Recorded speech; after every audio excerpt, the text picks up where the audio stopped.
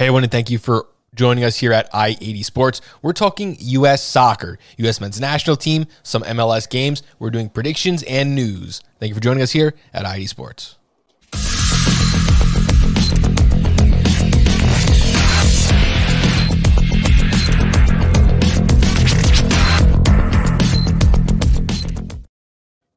Here today with Alex. Alex, how you doing today? Pretty good. What an interesting week. Last week we missed our show due to unforeseen circumstances. Where we're back, bigger and badder than ever. And what a week it's been. The U.S. national team with 3 games in 8 days, and we're going to talk about it a little bit right now. What we're talking about now is the U.S. men's national team come from behind 4-1 win over Honduras. Well, you saw over the first 2 games, it's been a lot of controversy with going on with injuries. All of a sudden, Reyna gets hurt in game 1. Not sure about Pulisic coming off of COVID. He misses the first game. Then you hear the McKennie situation. He leaves the bubble, then brings somebody back, so he gets kicked off the team.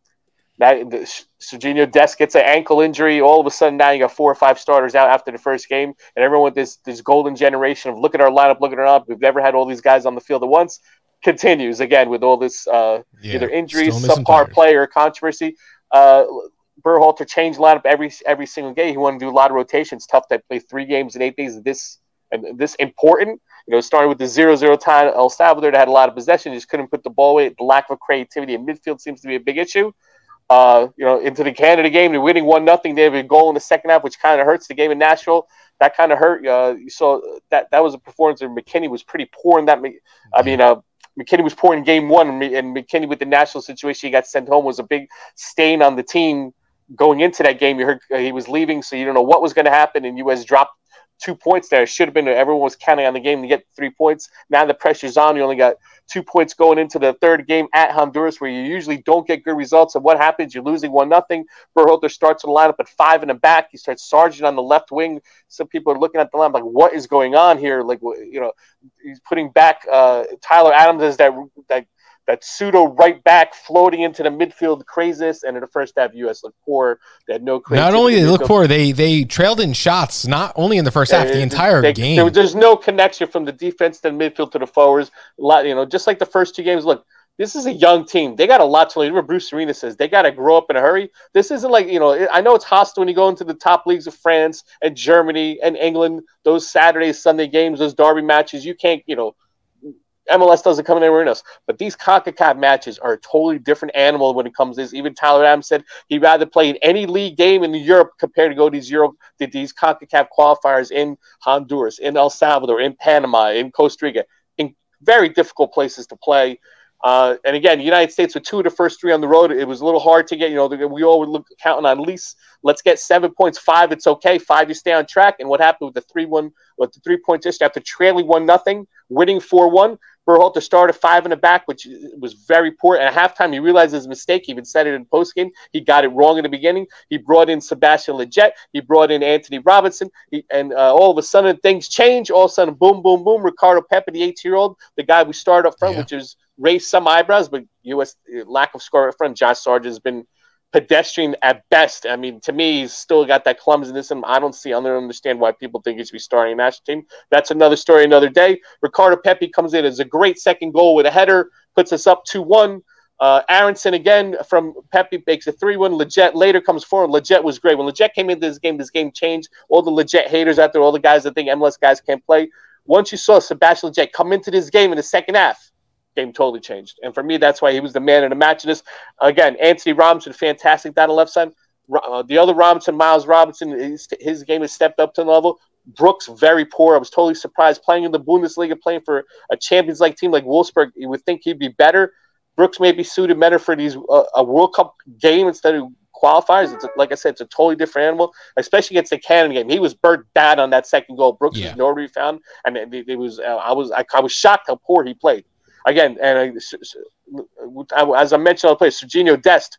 That game 1 against El Salvador, he was all over the field. I don't know what he was doing. He's out of position, dribbling, losing guys, trying to take 1-on-3. He gets an ankle injury. Now, to me, he's taking a step back. And I don't know if it was nerves. I don't know if these guys are unsure of these CONCACAF games, but it's a totally different animal. It's a lot of these outsiders, like guys that I'm friends with or I work with, don't really follow CONCACAF unless always don't understand when U.S. struggle against these El Salvadors and Honduras. Yeah. CONCACAF. Look at what happened in Mexico. They could have won in Panama the other day. I mean, it is a difficult place to get points. If the formula is win at home, tie on the road, you'll advance right now after 3 games, 2 are on the road, 1 at home. That equals 5 points. That's what U.S. got. They're right on track to qualify, and they're top 3 right now. And right for Berhalter right now, the first 2 games, they look a little shaky right now. After his substitutions at halftime to get it right in the second half, Honduras to get us 3 points. Berhalter's back on steady ground, and with the 3 games in October, hopefully U.S. can even get more points, a little more cushioning, and stay in the top 3 and get into Qatar. Can't wait for what's to come with the U.S. men's national team. Let's move on now and talk about our high performance players of the week. Your I-80 Sports high performance players of the week.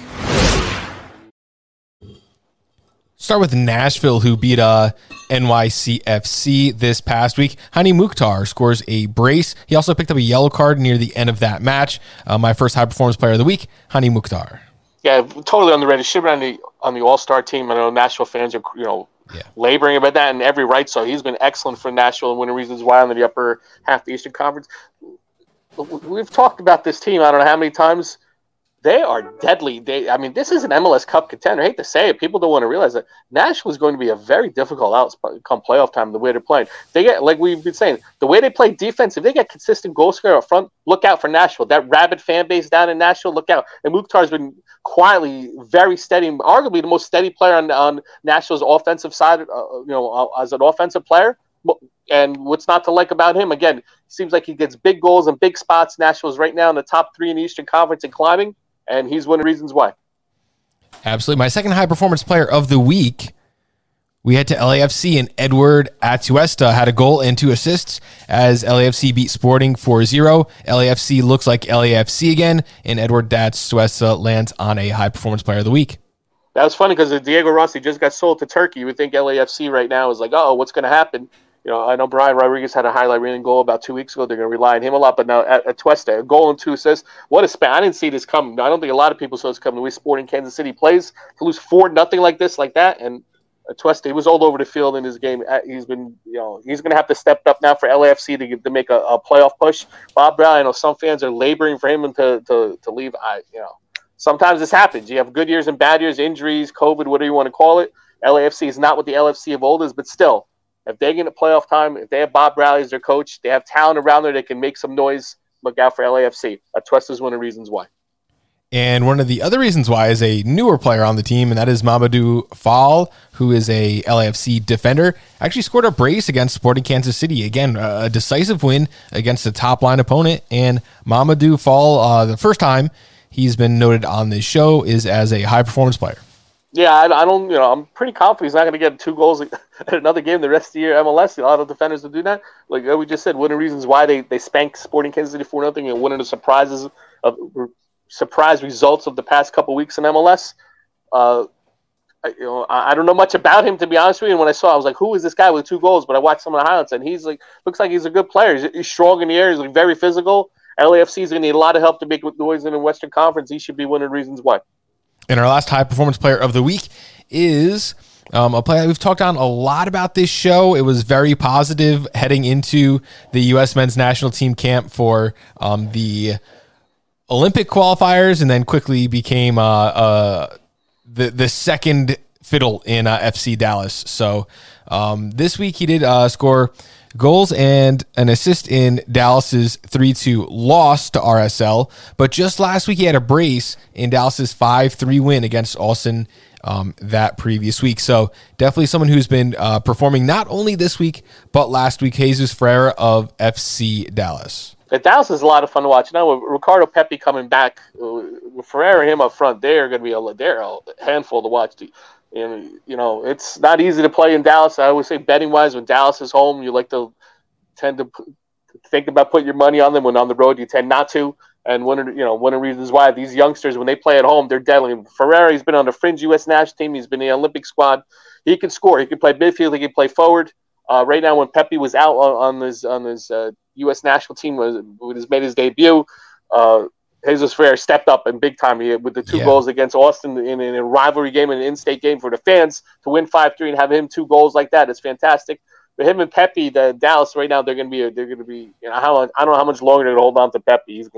Europe's going to be calling any day now. But as long as those 2 guys are together, Dallas is going to be a dynamite team to watch and a tough out. Definitely when playoff time comes. Absolutely. And as I kind of alluded to before, Pepe taking a spot in the U.S. men's national team that we would have thought a month ago was Jesus Ferreira's. Interesting that they're on the same team in the midst of a position battle on the national team, but definitely Jesus Ferreira putting himself back on the map with a solid week after maybe a couple months of mediocre play. Top now into the toll booth and talk about our best picks of the week. The I-80 Sports Toll Booth, where you can find the best bets of the week.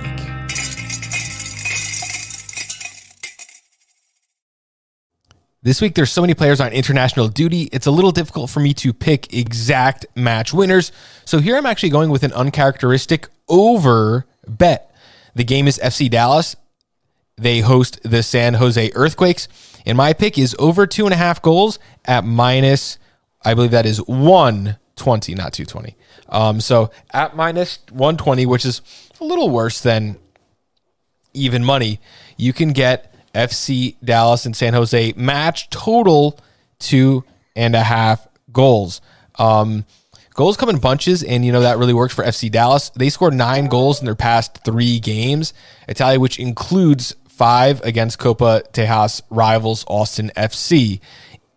Dallas can score 3 goals alone, and this over is something that I love picking this week. Especially when they're home, I like this pick too. It is, both teams are playing very well. San Jose's been playing well, making a push in the Western Conference. We just talked about FC Dallas, the young guns up front. I like this over 2.5. Why not?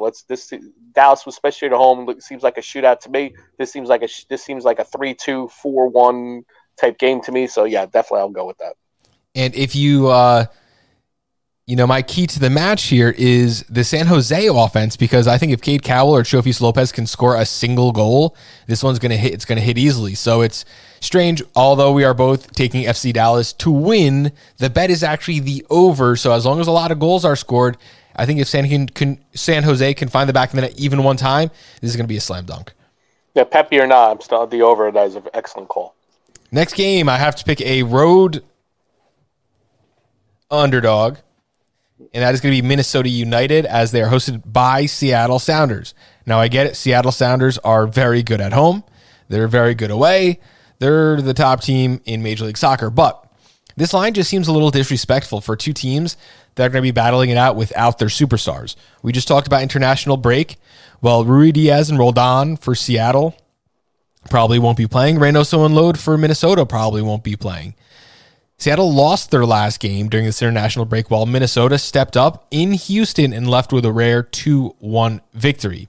I think this can truly be anyone's game, and while I would give a slight edge to the Seattle Sounders, plus 320 is too good opt to pass up. I think they're taking Minnesota United for granted in Las Vegas. Yeah, I don't like taking road teams against Seattle, but again, this international break, you have no idea who's playing, who's not. When they're on their way back, they're coming, some from South America, some from Europe, some from CONCACAF. That's always a difficult time if you want to bet. To me, traditionally, if I'm unsure, I don't go against Seattle at home. I'm going to disagree with you in this one. I know the odds are huge. Why not put some scratch in Minnesota if they hit you with sprinkle big? A little. Yeah, why not in that kind of case? But I would not put big money on this. I don't like going against Seattle home, regardless of Rui Diaz, regardless of Lodero, Morris, whoever you want to say is playing out there or not. That's a tough place to play with those fans. Minnesota, to me, when they're on the road, every time I want to put Minnesota in the upper echelon of Western Conference, they let me down. They want to be in the upper Western Conference. They got to win this game. This is one of those games where I don't think they're going to win. If anything, I would do the double chance, take Minnesota in a tie, but a full out, I'm not going to touch this game. I really like what the midfield here brings for Minnesota United. I think that's really where their advantage is going to lie. They still have Alonso, Trapp, and Hassani Dotson. Add a little mixed play by Roman Metinier running up the wing side, and I think you have a Minnesota attack that has a chance to put it, 50-50 to Seattle. I've been waiting for Minnesota and Reynoso and them to go wild, and I'm still, every time I'm ready to put them in the upper echelon in Western Conference, they'd let me down. There's another break. This is one of those games. Then there's an international break and everything gets shuffled again. Okay. Exactly. Last but not least, Inter Miami hosts the Columbus Crew, and my pick is Inter Miami at -110. I was guaranteed by Alex from the Inter Miami podcast, a frequent guest on our show, that Miami is going to make the playoffs this season, and I think that would, necessitate them getting a second straight win at home against Columbus Crew this week. I did write in my notes that I want to know if this was the MLS hangover that Sir Alex has been talking about. This Columbus Crew just looked unbeatable in the second half of last season going into the playoffs. Right now, they lost 6 straight. They beat Cincinnati, not really a big deal, and lost again in Orlando last week. They're going back to another Florida team, and I think that team is going to take care of them. I like it for Miami, -110. One team's going in one direction, one team's going the other. If I would have told you this a couple months ago, you would have said, Inter Miami's on the way down, Columbus is on the way up, but it's totally opposite direction. Inter Miami seems like after all the controversy and all the DPs and they can't sign guys and salary cap violations left and right, they're on a winning streak and they're starting to win games. They're getting big goals and big spots. Higuain's starting to pick up the pace. Cigarette in mouth notwithstanding. Columbus, Zardes is out. They've just had so many injuries this year. Molino's out for the year. They picked him up. They thought he would make a difference, especially when he comes playoff time. He's out. Bradley Wright Phillips is not doing what they thought he would do. Defense is leaking goals up front. No consistency. Constant lineup changes due to injuries. I'm going to have to agree with you. I'm going to take Inter Miami. Inter Miami, to me, is playing more desperate right now because they know they can't bring anybody really in. DP-wise, these guys are locked in for the next couple of years. Salary cap-wise, this is their team. This is how they're going to go to war with, and this is it. The Columbus could be a case of from defending champion, Champions League, and injuries, a combination of all three post-COVID. This is what happens. It's not a question of Caleb Porter can't coach. It's just a constant lineup changes, constant injuries. It's tough to take them, and why not go against them until you start proving you wrong? 6 out of 7 they've lost. Let's make it 7 and 8. I'm going to go with Inter Miami. I'm going to agree with you. Columbus managed to score 11 times in their last 8 games and also conceded 20 goals in that same time. So to put it mildly, that defense is bad and that offense is below average. They've been hemorrhaging points all over the field. I'm going to look for Gonzalo Higuain to be the difference maker this week. He's going to be able to score multiple ways, long shots, set pieces, or just plain old walking one in. I love Inter Miami this week, and I like Higuain as a goal scorer. Alex, before you go, do you have any final thoughts? Yeah, I'll be at the DC United Red Bull game on Saturday. This used to be like a big-time game. I'm going back to 1996, and now it's just like an afterthought. It's like almost shocking. Red Bull Arena attendance has dropped. Places in the standings have dropped. DC United are on their way. I'm back, but the last couple of years they haven't been that exciting to the original teams.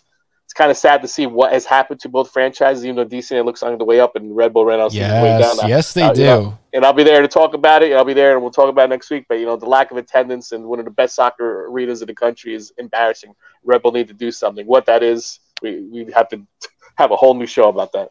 We could. We'll have to take that time next week. Thank you all for joining us at ID Sports. We'll catch you next time.